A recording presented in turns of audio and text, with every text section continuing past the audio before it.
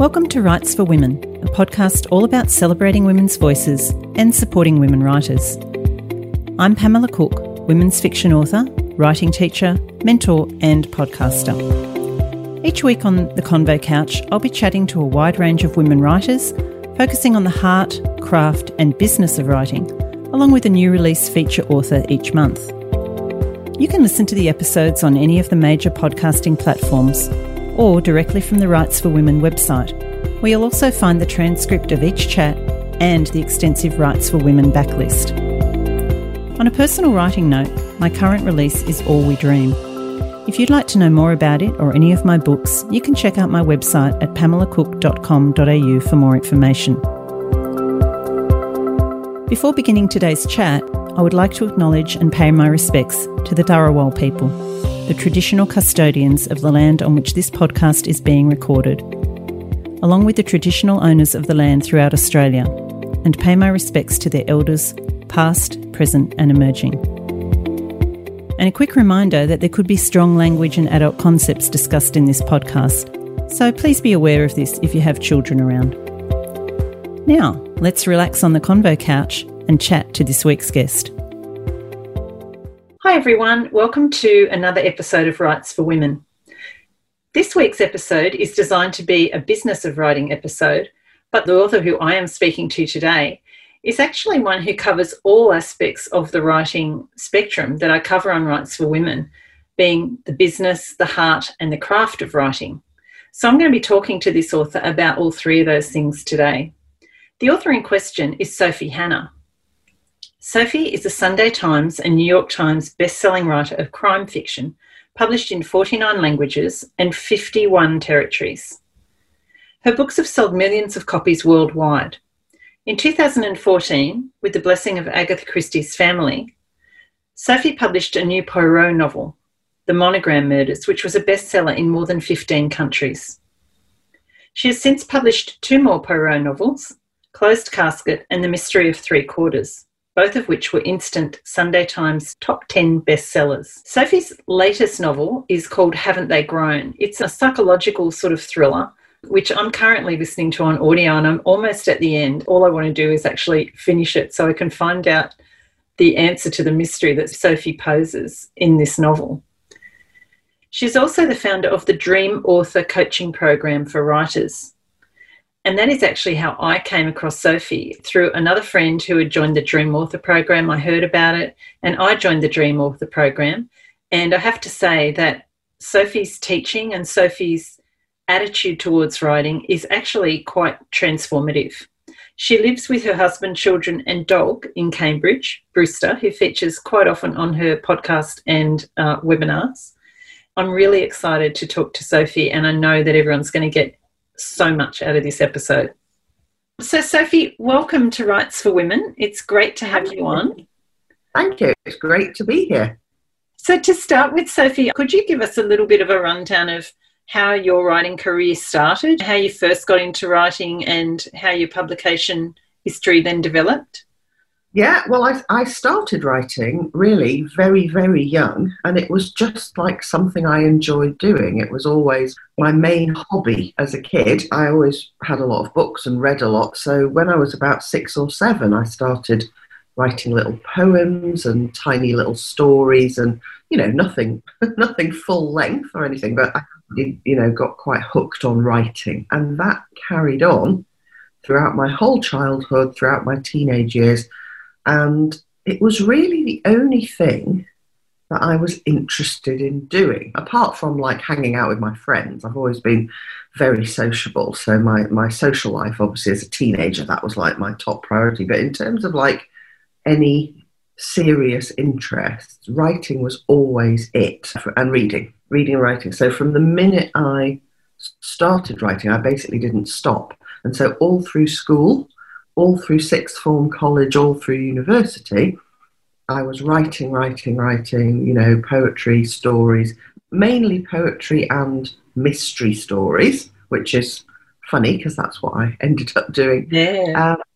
I just always did it as a hobby, and it never for a second occurred to me to think about, whether I would ever make money from it or whether it could ever be my career. never even occurred to me, because in my brain it was so firmly fixed as my hobby, the thing I loved doing, while I was supposed to be doing other things. My teachers throughout school and college were fairly annoyed with me, because at my school subjects I didn't really work hard at all.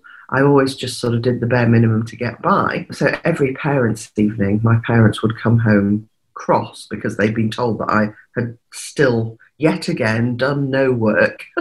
So like I was neglecting all the things I should have been doing and writing instead. And so I think I thought, I just sort of subliminally and subconsciously assumed that that's how it would always be, that I would go through life with something I was supposed to be doing, which after college and university would presumably be a job, but that writing would always be my hobby and what I spent my mental energy on. And in fact, because I expected that to happen, that then was what happened when I left university. I deliberately got a job at the most quiet, sleepy, undemanding organisation I could find.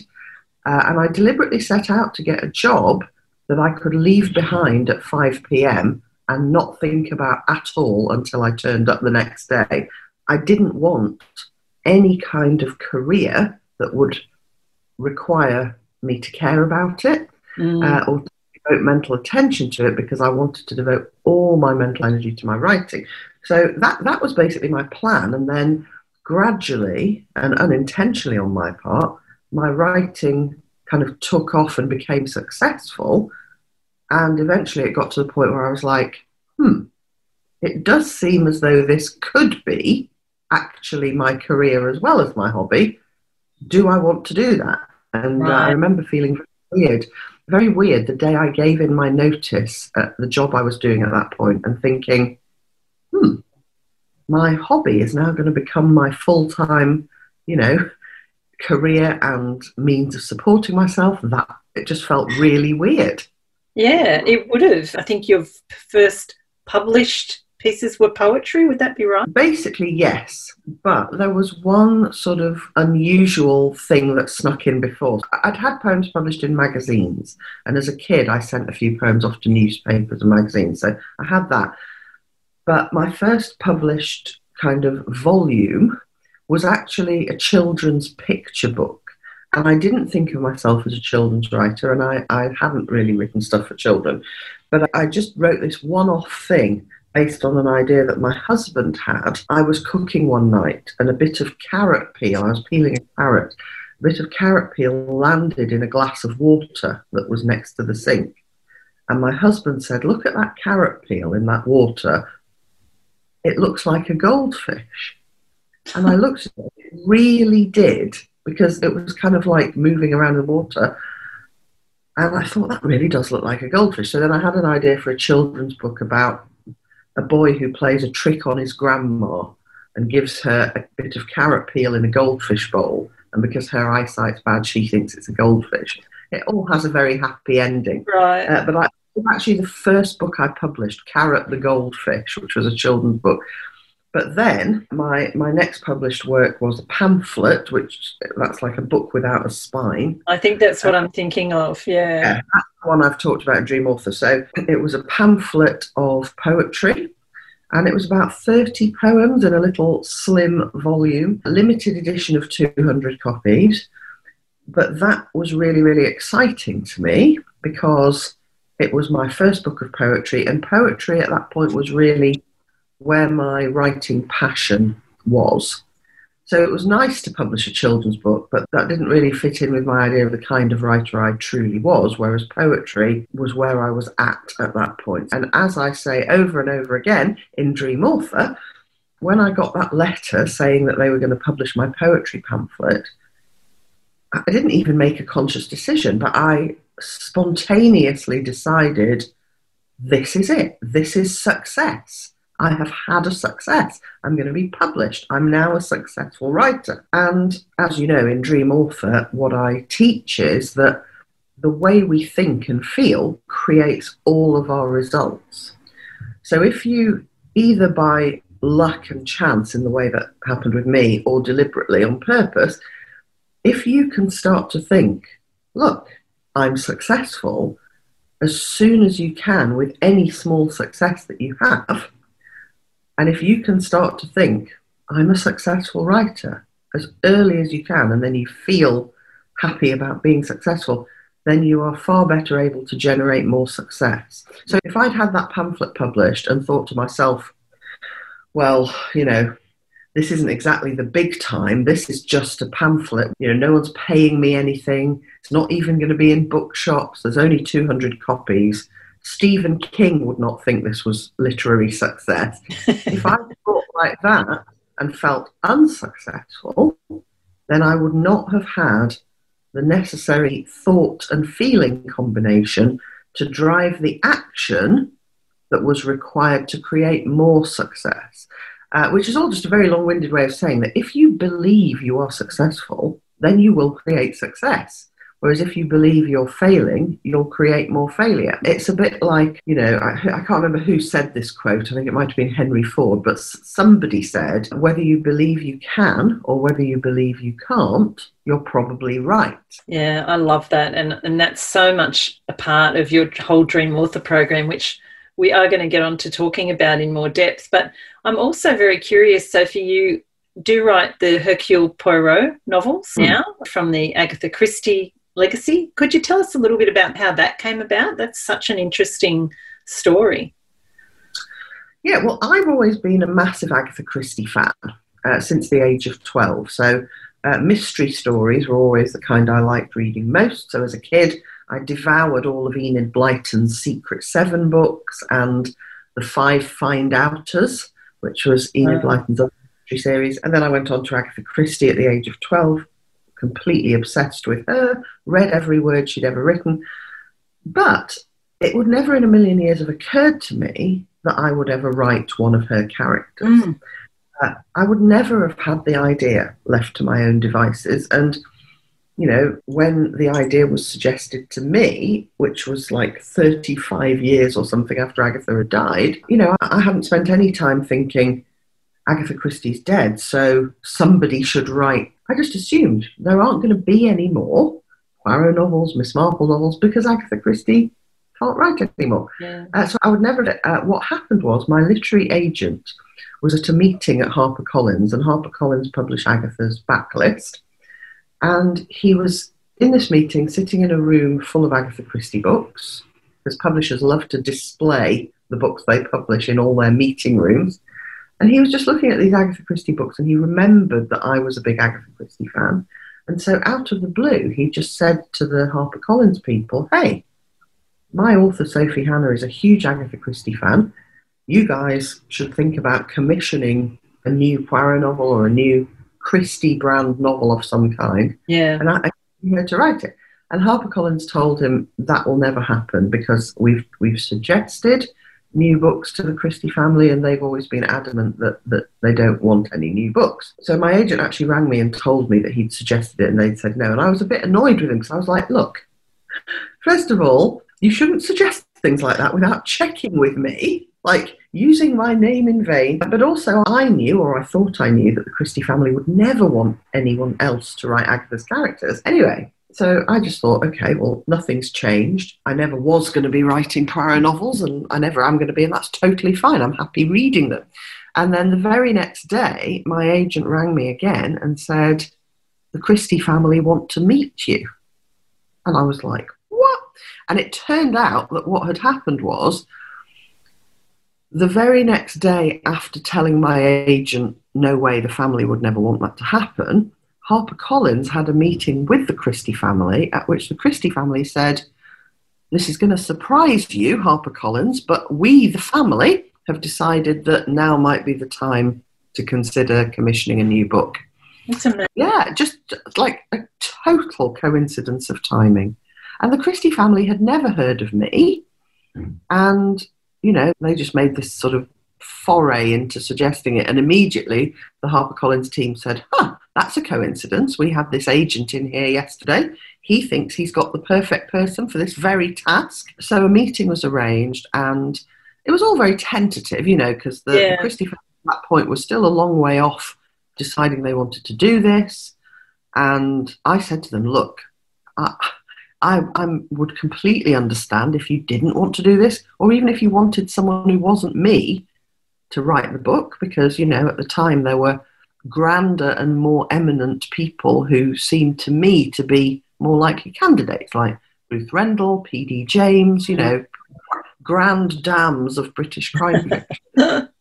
So it was all very tentative, but we had a discussion about what it might look like if we decided to go ahead. And we all came away from that discussion thinking, it's quite exciting, maybe we should do this. And then it was a couple of months actually later, my agent got a call from the managing director of Agatha Christie Limited, and he was told they want to go ahead. So we went ahead, and now, 4 books later, when we agreed that I'd write the one, I don't think any of us were thinking there would be 4. And in fact, there's going to be 5, because I am going to be writing at least one more. So it's been huge fun working with the finest ingredient in crime fiction, which is what I think Poirot is. It's been really, really an exciting creative adventure. Yeah, I'm sure it has. It's a great story. I love that whole coincidence thing that happened around that. So, Sophie, could you tell us then, with the Dream Author program, where did that idea come from for you of setting up this program to sort of mentor and teach other writers about the whole business, I guess, of writing? Dream Author is a coaching program for writers. So it's not a writing course, although the minute you start doing it, your writing improves in every possible way because of everything that it does involve. But the focus is on coaching, not on teaching you how to write. So I had benefited massively from coaching as a writer and as a person. And so I was becoming more and more passionate about coaching and how it could help people. That was one thing that was happening. And that kind of, in a way, wasn't a new thing for me, because I've always had as well as an interest in poetry and crime fiction, I've always had an interest in self-help. And at the point when I got into coaching and saw how it helped me, I had already published a self-help book called How to Hold a Grudge. So basically it's a book about how to feel so much better by embracing and allowing and processing negative emotion rather than telling yourself you're a bad person for having it in the first place and trying to bottle it up. So I'd already written that self-help book. Then I discovered coaching. My life was massively transformed by that. And at the same time, I was starting to become more aware that all the writers who I chatted to, just like writer friends of mine, but also writers who approached me wanting help and advice about how to get published. And so in total, that's like a lot of writers. I was talking to a lot of writers because this was before the pandemic. And I was travelling all the time, doing events, meeting other writers, both that I was on panels with, but also people who came to my events. And they'd come up to me afterwards and say, I'm a writer, but I don't know what to do next. And what I started to notice was that something I'd learned from being coached myself, which is that our thoughts and not the external circumstances we're in create our feelings. So in other words, to go back to my little pamphlet, my pamphlet being published and having 200 copies printed did not create my feeling of success. My thought created it. And I could have looked at that same circumstance, pamphlet being published, 200 copies, I could have looked at that same factual circumstance and had a completely different thought, like successful writers get paid 100 grand advance for their books. I've been paid nothing for this pamphlet, therefore I'm not a successful writer. Mm-hmm. So it was my thought and what I chose to make the factual circumstance mean that created my feelings, not the circumstance itself. So through being coached as a client, my life had just been turned around by this realization that it's our thoughts and perceptions and beliefs about the facts that create our feelings, not the facts themselves, which gives you, when you realize that, you have so much more power over everything. So I sort of had that massive eureka moment in my own coaching. And so I started to notice that all these writers I was talking to all the time really believed that, you know, when they were describing their writing situation to me and what was the problem for them, they thought they were describing facts that were objectively a problem, whereas often what I could hear was that the facts were just neutral or even favourable, in my opinion, but what they were making those facts mean was something bad. And there were some really extreme examples of this. So, you know, I had one writer friend who was wandering around feeling terribly sort of almost like doomed and negative, and my career is basically on the downward trajectory, and should I maybe even give up? It's all going so badly. He was feeling this way while having been on the New York Times bestseller list for something like 10 weeks. Like his books, it had been number one for ages, and then it was still like in the top 5, and he was going around feeling like a terrible failure. And I knew that there was no point saying to him, you shouldn't feel like that because your book is a massive success, because it wasn't the sales of his book that had the power to create his feelings. It was what he was thinking about his book, the whole situation. So that was one extreme example. And then there was another extreme example of a writer that I spoke to who had just signed quite a big deal with a big 5 publisher, a 2-book deal.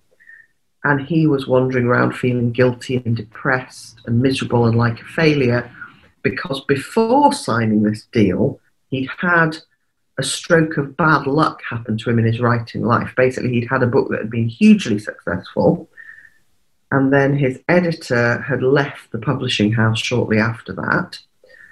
The editor who replaced his, to whom he was just sort of automatically assigned, not only didn't sort of like his books particularly, but according to him, was jealous of this former editor's huge success with his last book, and so didn't really make much of an effort. So his next book didn't sell very well. I think it sold a lot less well. So the publisher then dropped him, and this embedded in his mind a narrative of failure. Even after he wrote another book and signed a really good 2-book deal with a more commercial publisher, better able to sell more copies of his books in future, the traumatic failure narrative was the one he was putting all his mental energy on, and so he was still feeling like a failure. So this was actually the thing that really made me think, I must create a coaching program for writers, because I remember talking to him, and I said to him, okay, you've told me the narrative of doom and failure. I said, let me tell you how I think about your situation based on the exact same facts. So same things happening in the world, same number of sales of each book. I said, the way I think about you is you're clearly someone who can create new and different success over and over again, because your first novel won, and this was long before the one that sold masses as copies. But his first novel, he entered it for a first novel competition, and it won first prize, and it got published. And that led to him writing a series, which were not sort of massively best-selling, but they were very highly acclaimed. So he had this series published based on this competition win. Then he wrote a slightly different subgenre of book. It was still crime, but it was a different kind of crime. And that was the one that sold, I mean, I think it sold 750,000 copies. Wow. It was a huge success and made him a lot of money. Then came the things going wrong at the publishers, and he left.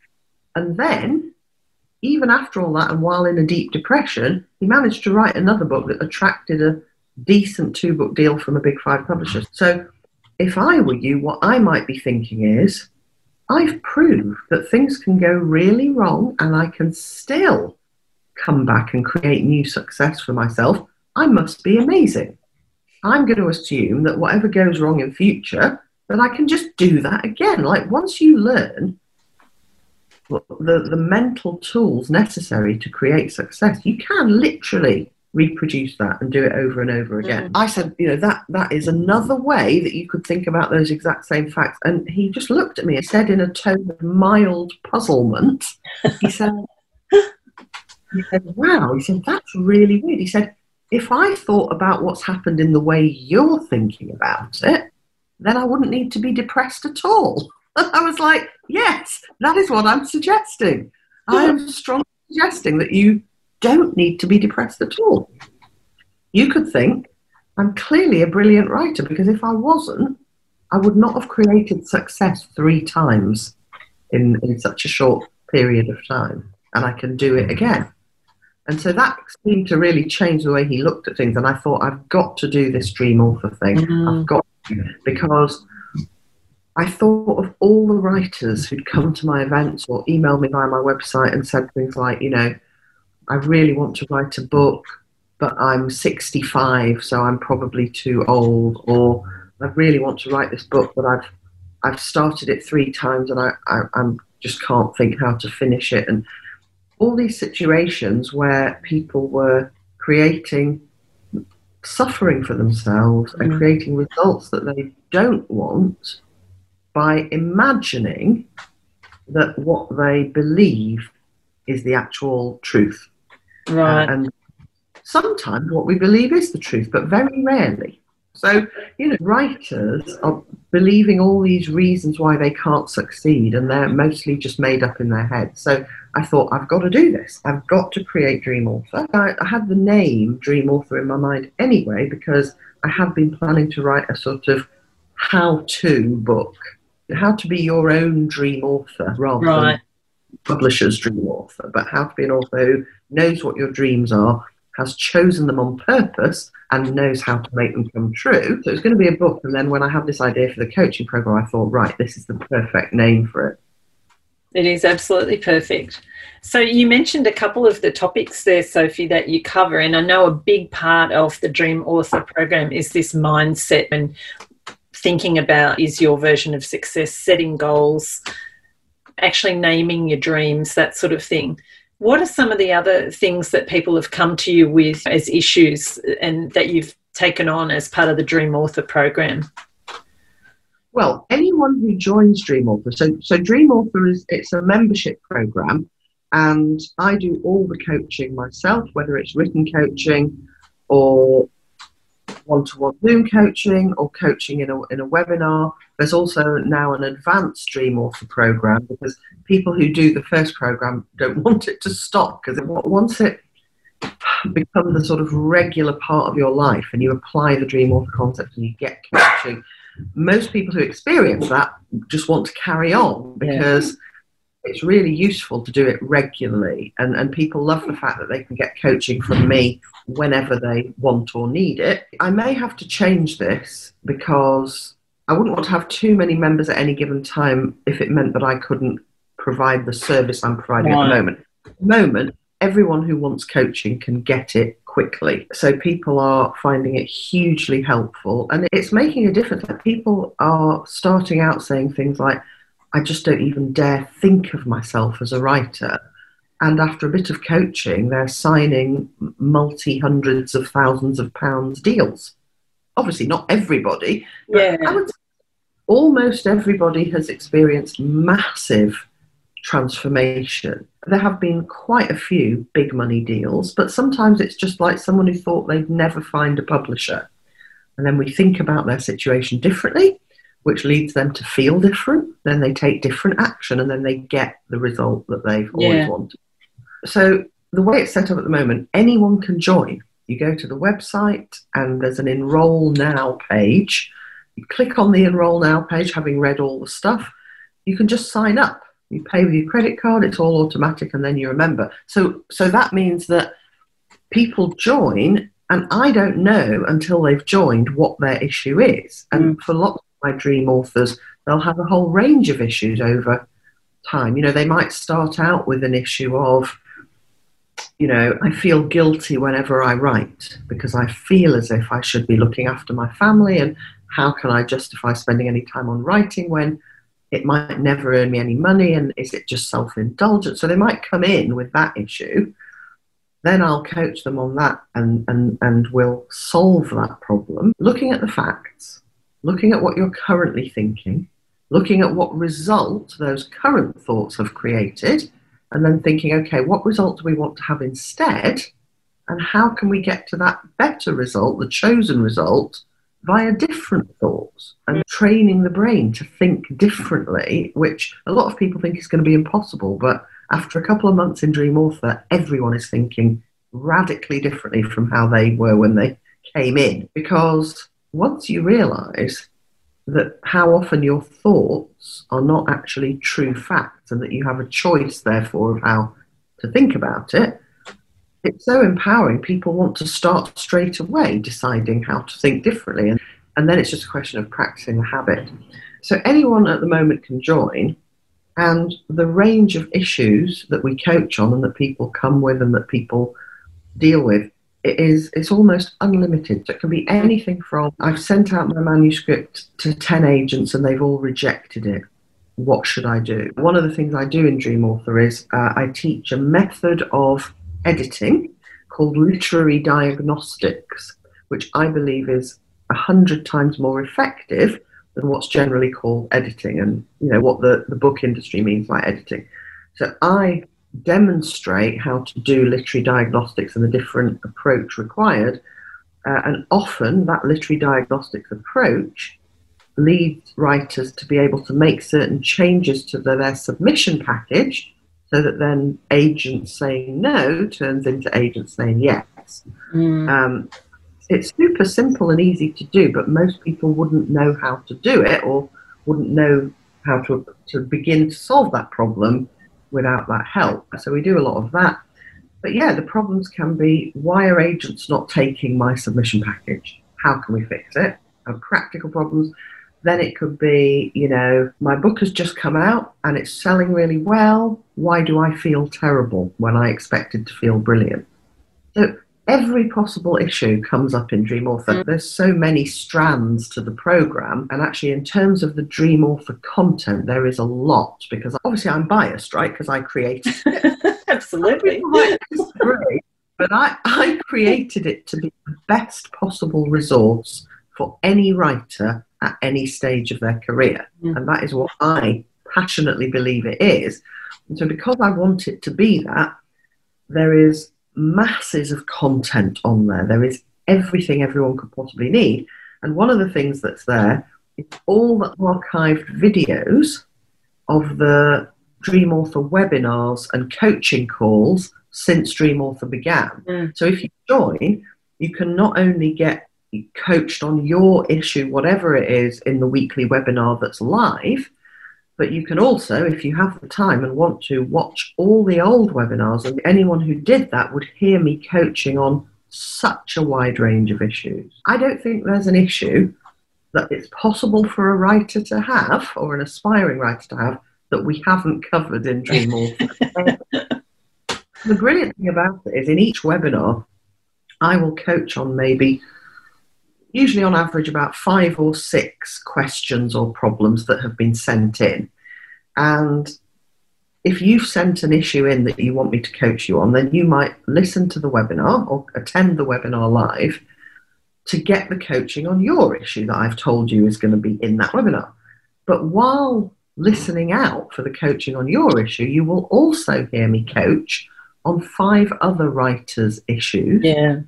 And absolutely guaranteed you will learn as much and be able to help your own situation as much by hearing me coach other writers on completely different issues as you will from hearing me coach on your issue. Because when we hear other writers being coached, we're like, oh yeah, of course, that's what they should do, and why can't they see it? But it's much harder to see that when it's your own situation.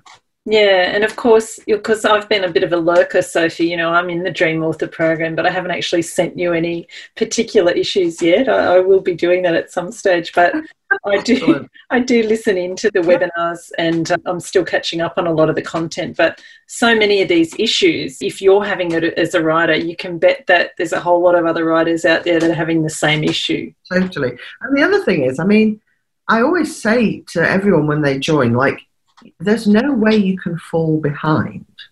So there are some Dream Authors who ask for coaching and who ask for literary diagnostics, and they want to participate in every possible way.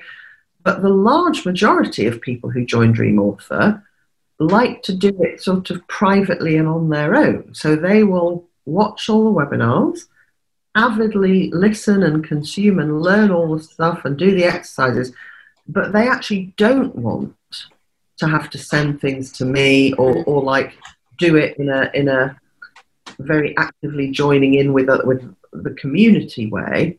So they'll watch everything, they'll listen to the podcast, there's a weekly podcast, but they don't want to be emailing with me, and that's fine. Like, that is just as helpful. And the coaching program that I belong to, the one that I joined years ago that inspired me to create Dream Author, and I'm still a member, that's how I choose to engage with it. I listen to everything, I watch everything, I do my exercises, I never send anything in, and I've only once asked for coaching, because with my life, which is quite busy, that's how it works best for me. And I find that I learn really effectively just by listening quietly at home. So I just chose the way that worked for me and did it that way. Loads of people do the same with Dream Author, and that's absolutely fine. I say in the welcome video, which people watch as soon as they join, there isn't a right way to do Dream Author. Some people do all the things, some people do a couple of the things. So that is how I approach it and how I encourage everyone to think of it. Yeah, for sure. Sophie, I don't know how you feel about talking about this, and if we can only just touch on it, I appreciate that, because I know it is a part of the Dream Author program, but you do talk about a Gnocchi draft in there, which was something that I had never heard of before. And as somebody who is a bit of a pantser with my writing, and that doesn't always work that well for me, I was really interested to hear about your Gnocchi draft. So could you just give us maybe a little brief overview of that? Yeah, I will do. So just to contextualize it, Gnocchi drafting, like literary diagnostics, is something to do with the craft of writing. It's a method that I use and that I invented, just like literary diagnostics. Like literary diagnostics, I teach all the detail of Gnocchi drafting in Dream Author. And those are probably actually the main two things that are craft related. There's a few other things as well, but you know, as well as all the coaching and the you know, how to think on purpose to create the feelings you need to create the results you want, there is a substantial element of, okay, this is how you actually improve your writing. Yeah. And the gnocchi draft method falls into that category. So basically, it's a method I have of planning a novel before starting to write it.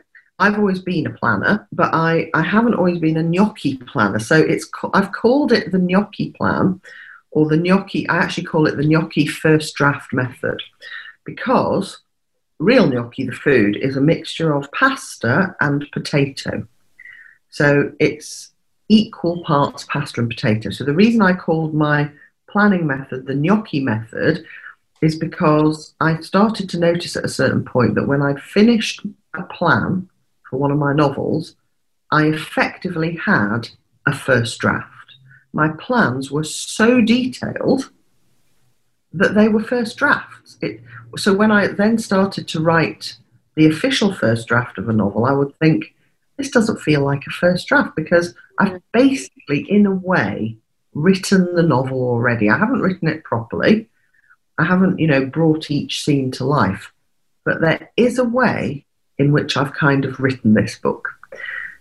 And so I thought, you know, this is the brilliance of what I then call the gnocchi method. And this is what I teach in detail in Dream Author, why it works so well. But why it works so well is it enables you to get the progress you get with having finished a first draft. So most people would agree that when you finish the first draft, you are significantly far along in the process of getting your novel to exist. And finishing the first draft of your novel is significantly far along. If we imagine like progress as a line, finishing the first draft is quite far along that line in the direction of finishing the book completely, because it fulfills so many of the functions of writing a first draft.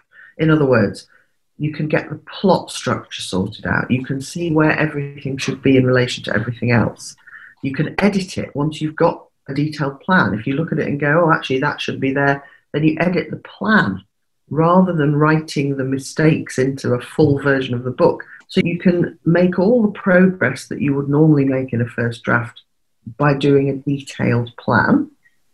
You get very far along the progress line so that you think, well, I've got this such a detailed plan. I now know what should happen where. All I really have to do is now bring to life this scene-by-scene plan that I've just painstakingly laid out. So you get that satisfaction of being further along.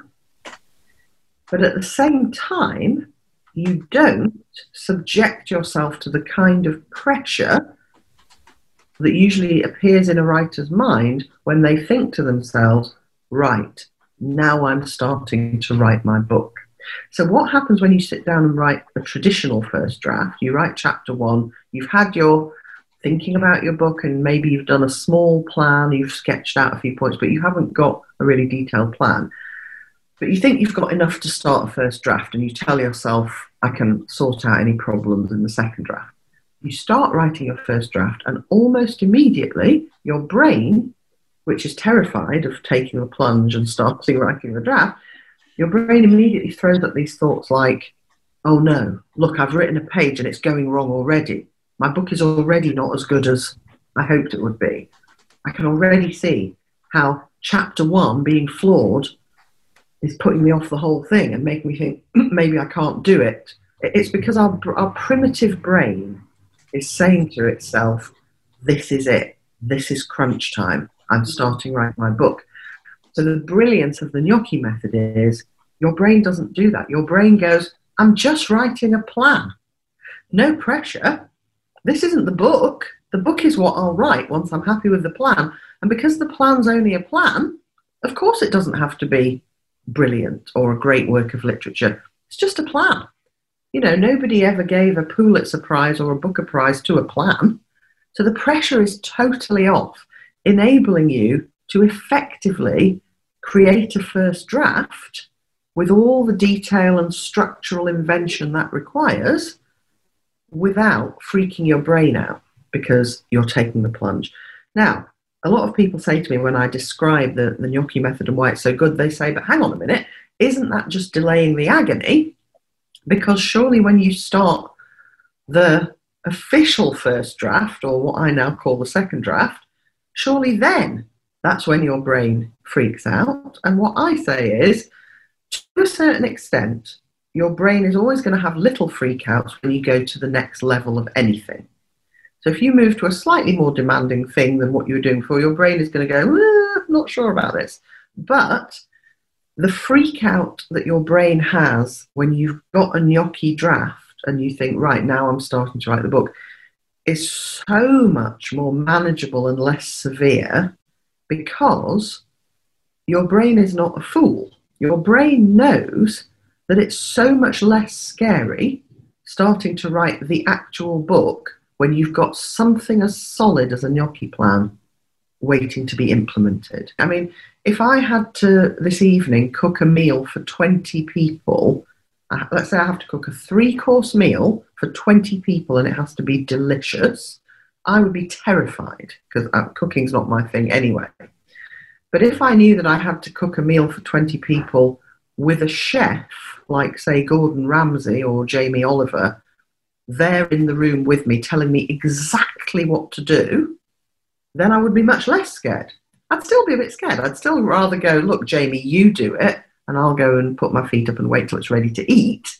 But of course, I'd be much less scared. So if you've got that gnocchi draft and you've edited it and you know that the structure and everything is working as you want it to, and you know that the writing process can be as simple as you look at what's next in your gnocchi plan and you just write that scene. So what scene do I write next? Here's the plan for that scene. All I have to do is make these things happen, and here's a list of them, and it becomes so much easier. So yes, your brain will have a little, but it won't be paralyzing in the way that it can be when you're having to bring the whole thing into being, like create the structure and make the plot decisions at the same time as trying to write as well as possible and bring it all to life as vividly as possible. Yeah, well, if I ever finish the book I'm working on now, I'll definitely be trying a gnocchi draft for my next one after hearing about the benefits of it. So I'm looking forward to doing that. Sophie, one of the other things that you talk a bit about, quite a lot about, that comes up in Dream Author is this idea that authors need to take control of their writing career, more responsibility perhaps in terms of their publishing of their work. Can you talk a bit about that and what sort of mistakes you sometimes see authors making when it comes to actually going to a publisher or getting a contract and that side of the business? Yeah, well, I mean, first of all, it's important to distinguish between what we can control and what we can't control. I'm a firm advocate of using what power we have in an appropriate way, which a lot of writers don't do. A lot of writers are so grateful to get a publishing contract that they immediately, without realising it, kind of fall into a pattern that disempowers them, which is where they expect every initiative, every suggestion, every development to come from the publisher, and they don't feel that they can ask for anything that the publisher hasn't suggested.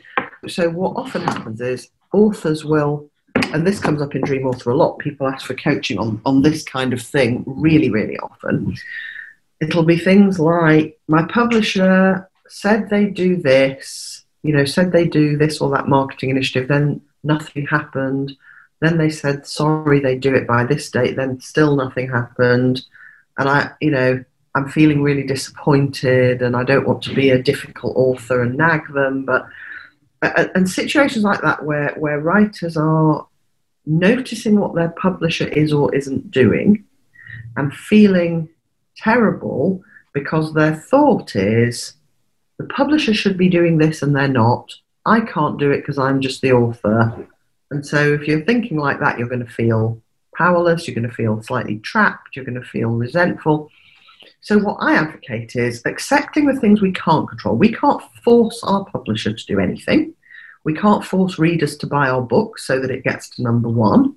We can't force every Amazon reviewer to give us a 5-star review rather than a 1-star review.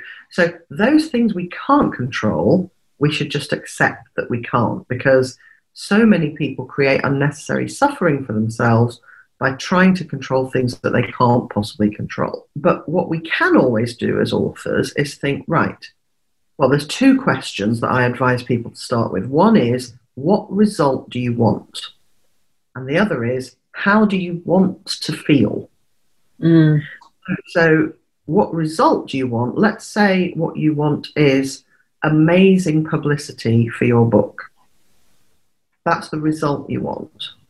If your thought is, obviously we have loads of thoughts, but like let's just say the main dominant thought is, my publisher should be making this happen. My publisher should be creating publicity for my book, and they're not doing anything. If that's your main thought and the result you want is amazing publicity for your book, that thought is not going to generate the feelings that fuels the actions that creates that result, because your thought is about what your publisher should be doing and isn't doing. That doesn't move things forward. Looking at something that is the case and deciding it shouldn't be, and then producing the feeling of resentment. We all do it, right? We're human beings. Yeah. I'm not saying it's totally avoidable, but when you realize that the result you most want is amazing publicity for my book, you pretty soon see, with a bit of Dream Author coaching, that the feeling you want to be having is something like determined or creative or optimistic. Let's pick determined, actually, because that's a good one. A feeling of determination is far more likely to drive the actions that you could take that might generate amazing publicity, rather than the feeling of powerlessness and resentment that comes from focusing on what you think your publisher should be doing and isn't doing. So some of the more successful sort of coachings that I've done are precisely this kind of situation, where I say to the author, okay, if you stopped focusing on what you think your publisher should be doing that they're not doing, and started instead focusing on the question of, what is it within my power to do right now? Very often they find that it's in their power to send a jolly and upbeat email to the publisher and say, hey, let's get the publicity ball rolling. Here are 3 ideas I've had. Can we have a Zoom meeting to chat about it? I can't wait to get going with the publicity. And if you bring the energy and the determination in that way, your publisher, well, in all the instances where I've coached people, it works. The publisher kind of goes, oh, the author wants to get going on publicity. Yeah, we should do that. And they join in with the positive thought and feeling. Whereas if they get an email from an author saying, well, you said you do this and you haven't, and it's not okay, and I think you should do this, and you've let me down, and the author comes at it in a kind of villain and victim way, the publisher might do something in response to that. They might do publicity, but they're not going to be doing it fueled by a good energy, and it's not going to be as effective. So that's the kind of thing that in terms of control, where are all the areas where you could take responsibility, where you're abdicating responsibility? Yeah, I love that. I think it's such a positive mindset. Like you say, it takes you out of that victim mentality and pushes you into actually taking action, which is going to have a result of some kind. And a crucial thing that actually is applicable to all of life and not just to writing. And in fact, we do it in the Dream Author Advanced program. There's a strand of the program called Dream Author for Life, where we do regular life coaching. It's usually about once a month it happens. It's an opportunity for dream authors to get coached on issues that are just life issues, nothing to do with writing. And the reason I introduced that for the advanced program is that so many people who do the Dream Author program have said, wow, this is transformative, not only in my writing career, but in every aspect of my life. Like bringing the dream author approach to everything, relationships, the day job, parenting, weight loss, or just like anything that crops up. And so one of the things that is like a really useful tip just for everyday life is realizing the difference between, let's use a random made-up person. Let's say Fred is doing something that you really do not like. You think Fred just should not be doing that thing. And Fred might be your publisher, he might be your teenage son, he might be your husband, whatever. Most people in that situation will find themselves thinking, he shouldn't be doing that. He should be doing that instead. It's not okay with me that Fred is doing this and not that. Something's gone wrong here. Fred has got it wrong. He shouldn't be doing what he's doing. And when we think like that, the emotions we generate are resentment, kind of powerlessness, really, because whenever we tell ourselves that something that is happening shouldn't be happening, then we are, and this is not my original thought, this comes from Byron Katie, who is a guru of some kind. But, you know, I know people sneer at gurus and guruishness, but I think she's dead right on this particular point. Whenever we argue with reality and say something shouldn't be the case when it already is, we're just going to create a feeling of kind of the emotional equivalent of banging our head against a brick wall, because that thing is happening. So it doesn't serve us in any way to believe that it shouldn't be. And instead, if something is happening that we don't like and would like to change, a far more effective way to empower ourselves is to think, this is what's happening. I accept that it's currently what's happening. I have the power to choose what I want to think about it. What I want to think is, I don't like it. Now what can I do? So that difference between that shouldn't be happening and that is happening, I don't like it, now what? That's so much more productive. So the way I approach it in Dream Author is, I say, I don't think there actually are any shoulds. If Fred is doing something that I really don't like, my understanding of the reality is he neither should nor shouldn't be doing it, because shoulds don't exist. Unless you believe in some kind of amazing, force of destiny or fate that knows authoritatively what should and shouldn't happen, which I personally don't necessarily, I hope that's true, but I don't necessarily believe it, in which case shoulds and shouldn'ts aren't real. We've just invented them. So the way I like to look at it is everything that does happen is in fact what should happen. Because if I believe that everything that happens should happen, or if I behave as though I believe it and accept everything that happens as though it's something that should be happening, then I have so much more power. I don't waste any time arguing with reality, and instead I'm free to think, this is happening, so obviously it should be, and I don't like it. So maybe the reason it should be happening is to remind me of my power in this situation, because if I don't like it, then my next question is, what can I do about it? Can I do anything to change this reality I don't like into a reality I do like, and that I think would be better for the world? And maybe the reason this thing I don't like should be happening is precisely so that I can get to work to create something better than it. Maybe that's what should be happening. And it's just so much more empowering. And it makes you realize when you see things that way, how many people waste so much energy just carping in a negative way about what shouldn't be the case that already is. And that energy they could be using to think, okay, I accept that this is the case. For sure, it's an opportunity of some kind. Where's that opportunity? I don't like this thing. That means there's an opportunity for me to create a new and different thing. Let's put my energy into that rather than pointlessly arguing with reality. Because as Byron Katie says, when we argue with reality, we lose, but only 100% of the time. Yeah, great advice. Right. Yeah.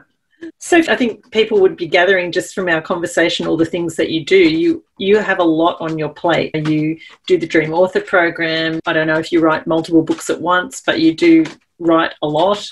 It's your job. You teach.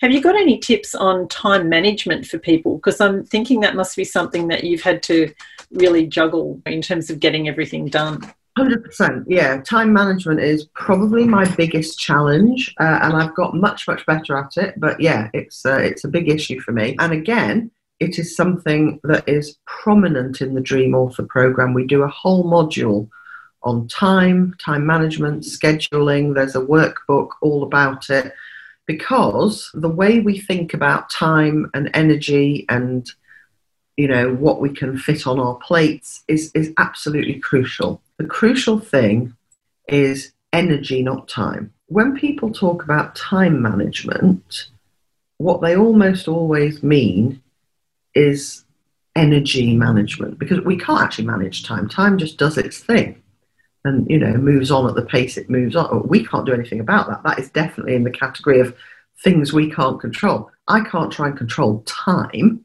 but I can control my activities, my plans, and my energy levels. So in Dream Author, I very much approach time management as time and energy management. The starting point is that the way we think about time is crucial. In today's world, there's a lot of people who think, I'm just too busy. There's too much on my plate. It's overwhelming. And they feel overwhelmed by the number of things they have to do, or they think they feel overwhelmed because of how much they have to do. But overwhelm is not created by number of tasks. You could have one task to do and still feel overwhelmed. In fact, that's often a sign of, being close to a burnout state, where you wake up on a particular day, you have one thing to do that day. You've got to email an invoice to somebody, and the thought of having to do that one thing on that day feels overwhelming, and you just think, I'd rather stay in bed. And I used to suffer from overwhelm horrendously. I always pushed through it and did all the things I needed to do, but I've always been sort of very gung-ho and creative about yes, I can do this, yes, I can do that. I always want to take on new and exciting things, but then behind the scenes, at least until recently, I would panic and think, I'm so overwhelmed by all the things I've committed to do. And this was how I entered the coaching world as a client. That was what I needed help with. And the first coach, I actually wrote about this. It's a self-help book about how to be as happy as we can. But it's also a kind of memoir about my slightly hilarious and bonkers journey in the world of life coaching and the coaching I got. And so I've actually written about this in that book.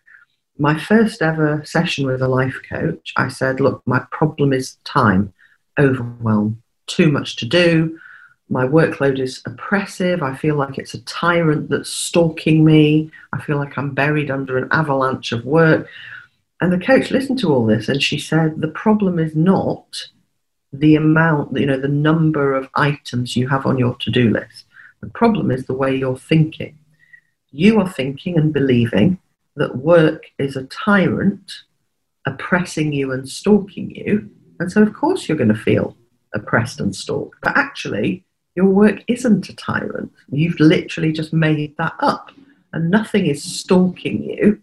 You've just got some tasks on a list. You could delete as many of them as you wanted. You could decide, I don't want to do all of these things anymore, so I'm only going to do 3 of them. So when she said that, I was like, no, I can't, I want to do it. And she's like, right, you want to do all of them, but you don't have to. You're choosing to. So if you're choosing to because you want to, then that's fine.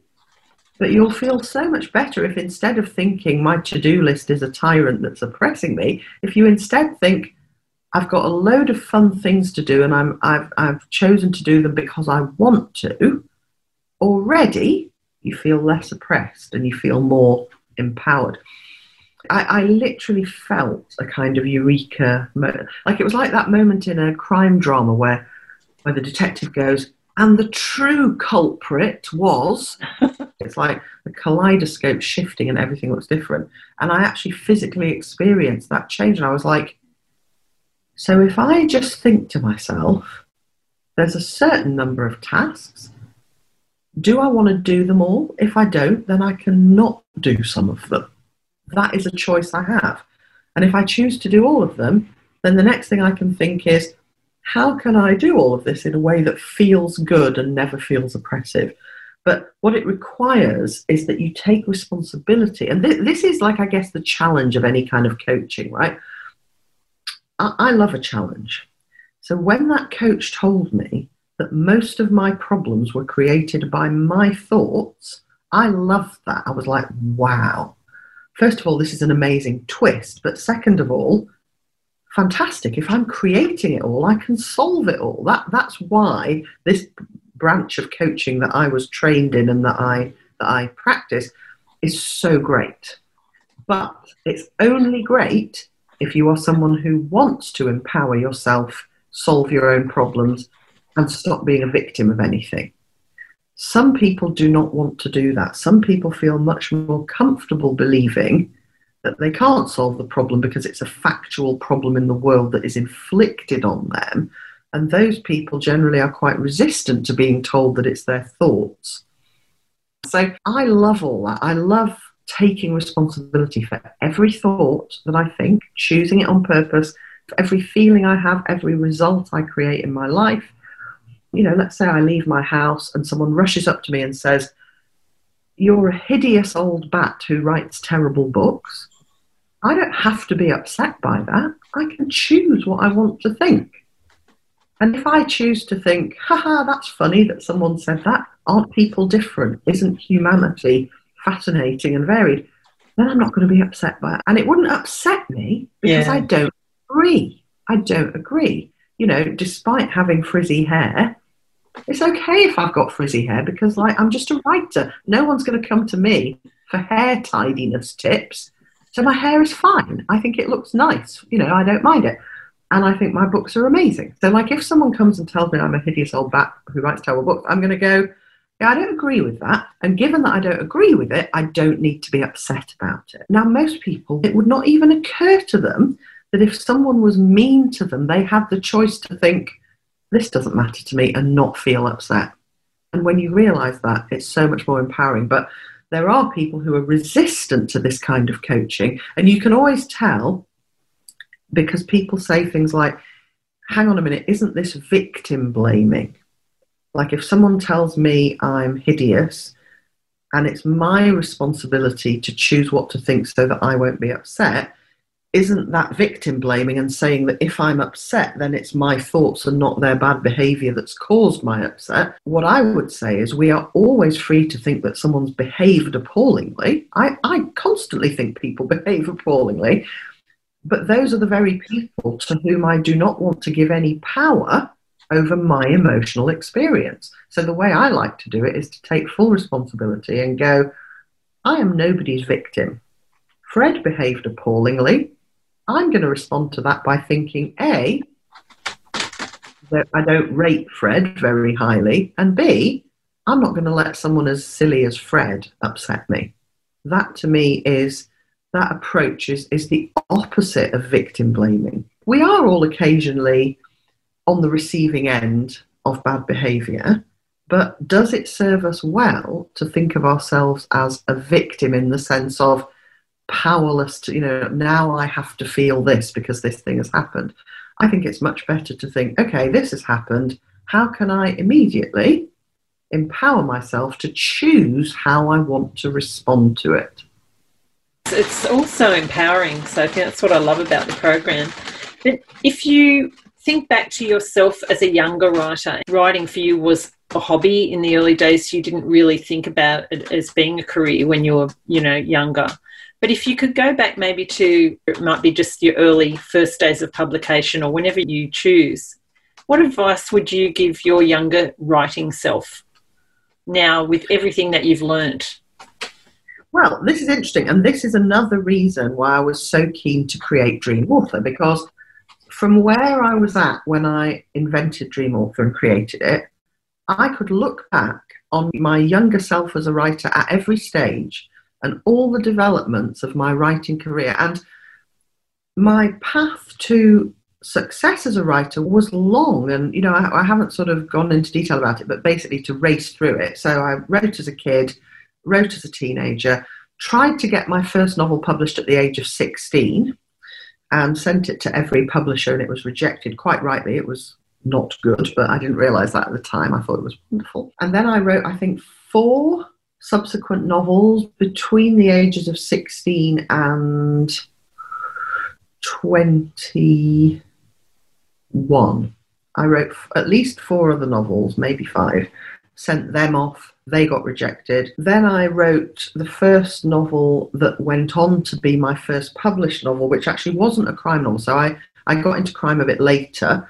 But before I was published as a crime writer, I wrote 3 kind of weird, quirky comedy type novels, like human drama with a lot of black comedy thrown in. And I wrote the first one of those, and I knew that it was a big step up. I kind of felt as though I'd shed my immature writing identity that had written the immature novels that didn't get published. And this felt so much better. And I thought, this is it. This is the one. But then that was a slog, getting that published. So first of all, my agent said, this won't do at all. There's some good stuff in it, but it's a complete mess. And again, she was dead right, but it was like, I was so gutted to hear that because I'd worked on it so hard. And I expected that she would just go, this is amazing and so much better. And she didn't. So that was like so upsetting to me at the time. Then we worked on it. Then she started submitting it and it didn't get published and it didn't get published. And it was getting to the point where I thought I'm going to have to give up on this book. And then it got published by Heinemann. And that was like one of the great, most joyous days of my life when I heard that it was going to be published. And then it came out, but it didn't do, I mean, it did okay, but it didn't do well. The sales were not good. They were just like very, very average for a first novel. But that, I still was pleased that it had come out.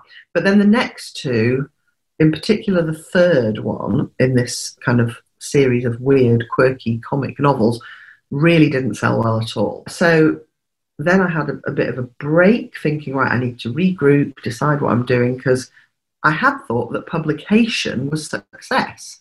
But then I'd realised that you can get published, and then if your books sell less and less with each one, then that's not good. So that's failure again. And I was like, hadn't been expecting to encounter failure again. I thought once you got published, that was it. Anyway, So when I got to the point where I was thinking about starting Dream Author, by that point I'd published loads of crime novels and I had become successful by any standards. But what was fascinating to me was that I looked back at the journey that had taken me to that point, and I realised that there was a very simple thing that had been going on. So I'd created success for myself as a writer. There was no doubt about that, because here I was now in the success. But I saw how the thought, feeling and action combinations that created all my good results were the ones where I'd thought, so let's say I'd had a disappointment. Let's say after the 4th novel got rejected when I was about 18 or something, I'd feel devastated and terrible and consider giving up. And then eventually, because I'm naturally quite optimistic, I would kind of buck up again and I would have a new thought like, do you know what? I'm not going to give up, because there's no doubt that however long this takes, I am going to succeed. That thought would then generate feelings of determination, and that would fuel the actions that created whatever success I achieved next. But what I realized looking back, and again, this was another eureka moment, is that if Dream Author had existed when I was 16 and I joined it and learnt everything that I know now, I could have probably halved the time it took me to become properly successful and spared myself 98% of the suffering that I went through by thinking differently, by realizing that a rejection letter does not mean you're crap and you'll never make it. It just means, okay, so this wasn't the time, so this is an opportunity to hone the strategy and we're still on track for success. And if I'd have believed that then, I wouldn't have wept for days when someone rejected my book. I'd have just been like, okay, so it didn't work that time, so it'll be the next time. And so what's great about being able to do Dream Author now is that I have a really concrete aim. My aim is to help writers who emotionally and psychologically were where I used to be, or even in a worse situation, because I had a huge advantage, which is that naturally I am a very upbeat and optimistic person. My default setting is happy, can do, let's go for it. And that's a massive asset. It's just a natural asset that I happen to have. So I bounced back relatively quickly, but there are lots of writers and lots of them who join Dream Author who they find it so hard to feel determined, to believe that it will work, to motivate themselves after they've had several rejections. So knowing what I know now, I can look at their situations and go, look, what's happened is that someone sent you a letter and you feel disappointed. That's fine. That's the unavoidable bit. If you send your book to an agent and they write back and say, no, I don't want to represent this, when they could have said, yes, I do, human beings in that situation will feel disappointed, and that's fine. What we need to do, though, is realise that feeling disappointed, A, doesn't mean anything. Like the fact that you've had a rejection letter, it doesn't mean things aren't going to work. I ought to give up on myself. It doesn't mean any of that. It just means I got a result that wasn't the one I was hoping for. So you feel the disappointment, but you don't make it mean anything terminal for your hopes and dreams as a writer. So having seen the way in which I do that now compared to the way in which I didn't do it as a younger writer because I just didn't know how, I can see how I could have spared myself so much suffering, saved myself so much time, got to all my goals quicker, and that was a big motivator in creating the Dream Author program. Yeah, I love that you've used that experience that you've had, and now you're, shining the light, I guess, for other people, like you say, so that they can jump through those hoops quicker and avoid some of those. Yeah. And it really accelerates it, because a coach who wasn't a writer could help writers in the way that I am, using the same principles about what we make things mean versus mistaking things for facts. But I have the advantage that anyone who's in Dream Author is a writer, and so I'm already well known as a writer. So when I say, look, I know you think this means this, but it doesn't mean that. It just means that. So you can think this and feel that and do this, and then you'll get your good result so much sooner than if you make it mean that. When I say that, writers think, well, she must know what she's talking about because she's a successful writer.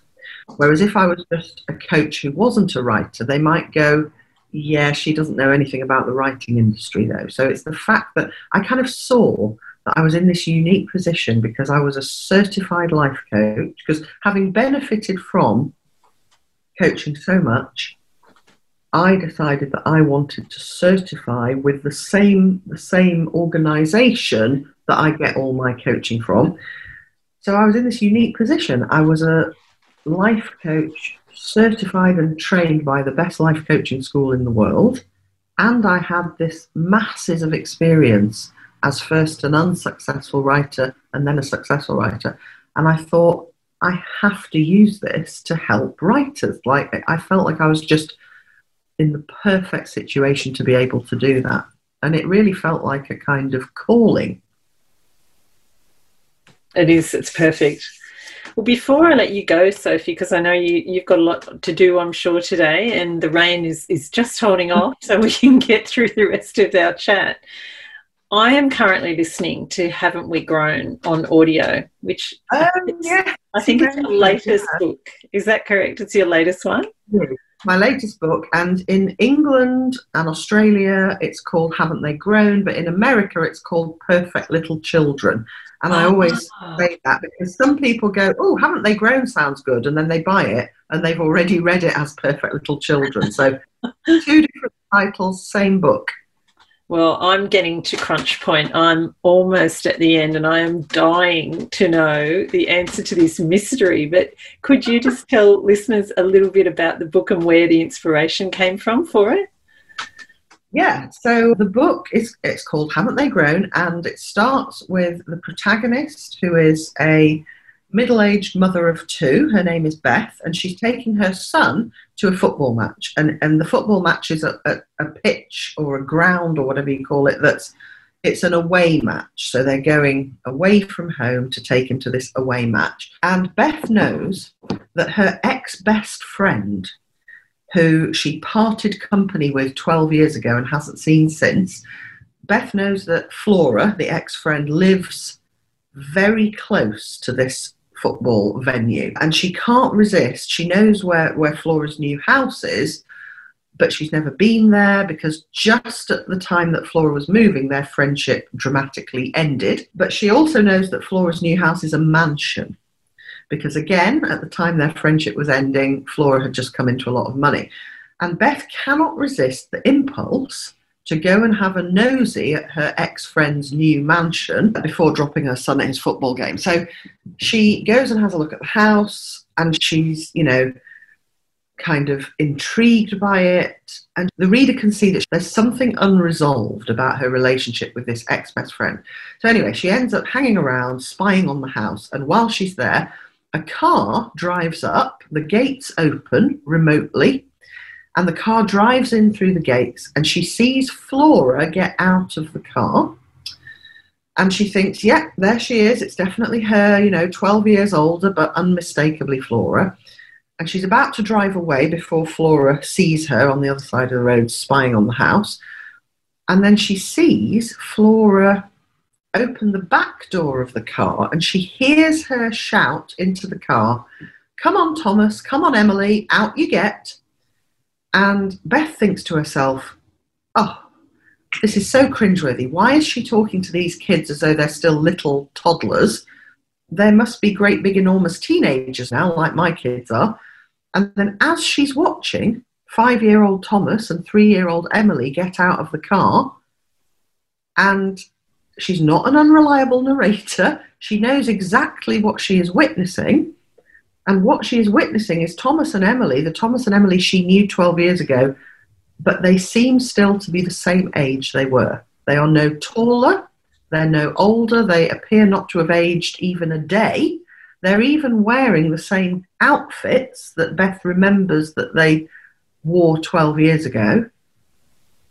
and they appear not to have grown, hence the title, Haven't They Grown? And so that's the premise. And I was so thrilled when I thought of it, because I thought, that's so mysterious. I love mysteries where the reader can't even begin to speculate about what might be going on. It's like, if I knew that if I encountered that plot scenario as a reader, I'd be like, what on earth? How on earth is this going to be resolved? It's impossible to resolve in a satisfactory way. But I thought of a way to resolve it in a satisfactory way that doesn't involve aliens or ghosts or anything silly. And I just found it irresistible. What inspired it was that I took my son to an away football match, and my friend's house was nearby, and I went to see if she was in, and she wasn't. And from that, all the rest of it just appeared in my imagination, because I hadn't seen my friend's kids for a few years. And so when I rang her doorbell and imagined her opening the door, I imagined seeing her kids. I was like, oh, see her and the kids. But I realised that I was thinking of the kids as they were as I'd last seen them. And then I said to myself, oh, of course they wouldn't look like that anymore. And then I was like, oh, but what if they did? And it all, followed from there. Yeah. The writer's mind is a wonderful thing. Well, as soon as we finish chatting, I am going to sit down and finish listening to the rest of it, because I really need to find out the answer. Well, I hope you enjoy the ending. I'm looking forward to it. Well, Sophie, it's been so great chatting to you. We could talk forever, but before I let you go, could you maybe, off the top of your head, what would be one top tip you would give to any writers out there who are listening in terms of advancing their writing or their writing career? I mean, it's going to sound like a repeat of things I've already said, but notice what you are thinking and believing about your writing situation. Write down all your thoughts about your current writing situation, whatever it is. So if you want to write a book but haven't yet, write down your thoughts about that. If you have written a book and it hasn't found a publisher yet, write down your thoughts about that. Then look at all those thoughts and ask yourself, is this true? Is there anything else I could think instead that is equally true, but that would produce a better feeling, more likely to generate the actions that will create success? And then, having looked at the thoughts that you're already sort of unintentionally thinking, choose on purpose some thoughts that you would like to practice thinking deliberately from now on, that are more likely to create the feelings that will get you to where you want to be. So that's my top tip. But I mean, an equal top tip would be join Dream Author. Before I have to start limiting memberships, now is a great time to join if you think you'd be interested, because the day is not too far off when I'll have to start limiting it. So join it. It is the best value for money you will ever come across. I don't know what it works out as in Australian, works out as in Australian dollars, but in English pounds, it's £600 for a 14-month program where you've got hundreds of hours of coaching videos already in the archive to watch. You've got written resources, you've got workbooks, exercises. You can have coaching anytime you want from me throughout the 14 months.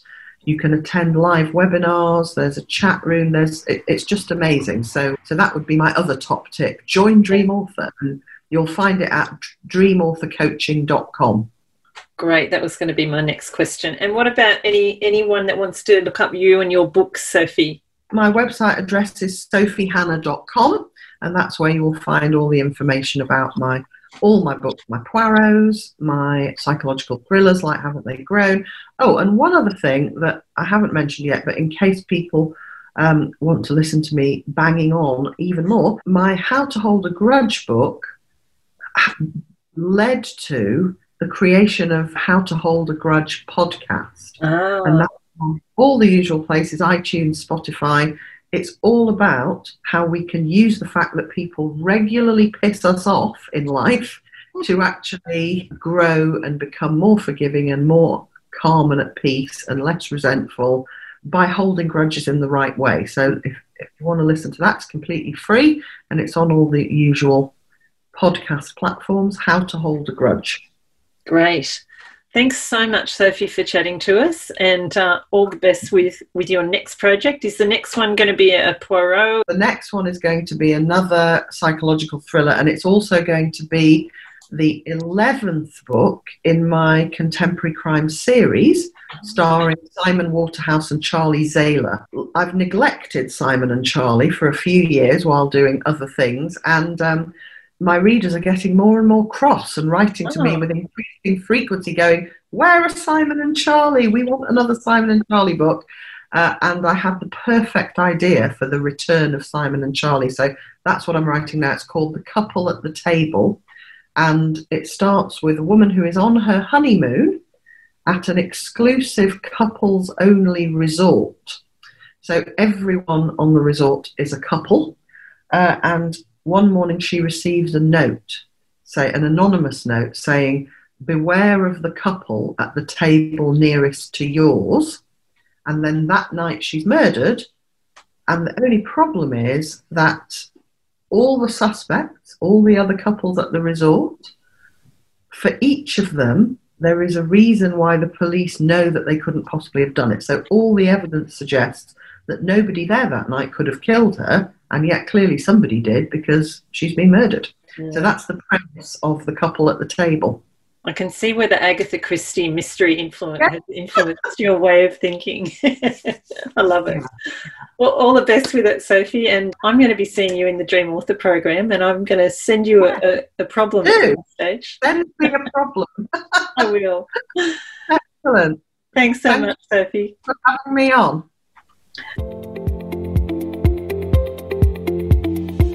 Thanks for listening to Rights for Women.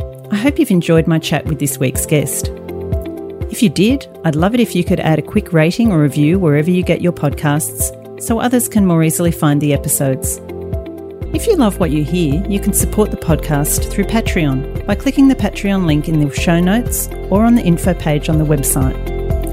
All Patreon supporters will receive a monthly Wisdom from the Convo Couch roundup with curated tips from each episode and exclusive access to an extended edition of the monthly craft episode in both audio and video format, where I'll be asking my guests for their top writing tips and some curly additional questions. On a personal writing note, my current release is All We Dream. If you'd like to know more about it or any of my books, you can check out my website at pamelacook.com.au for more information. And you can connect with me through the website at rightsforwomen.com, on Instagram and Twitter at W4W Podcast, the Facebook page Rights for Women. Have a great week, and remember, every word you write, you're one word closer to typing the end.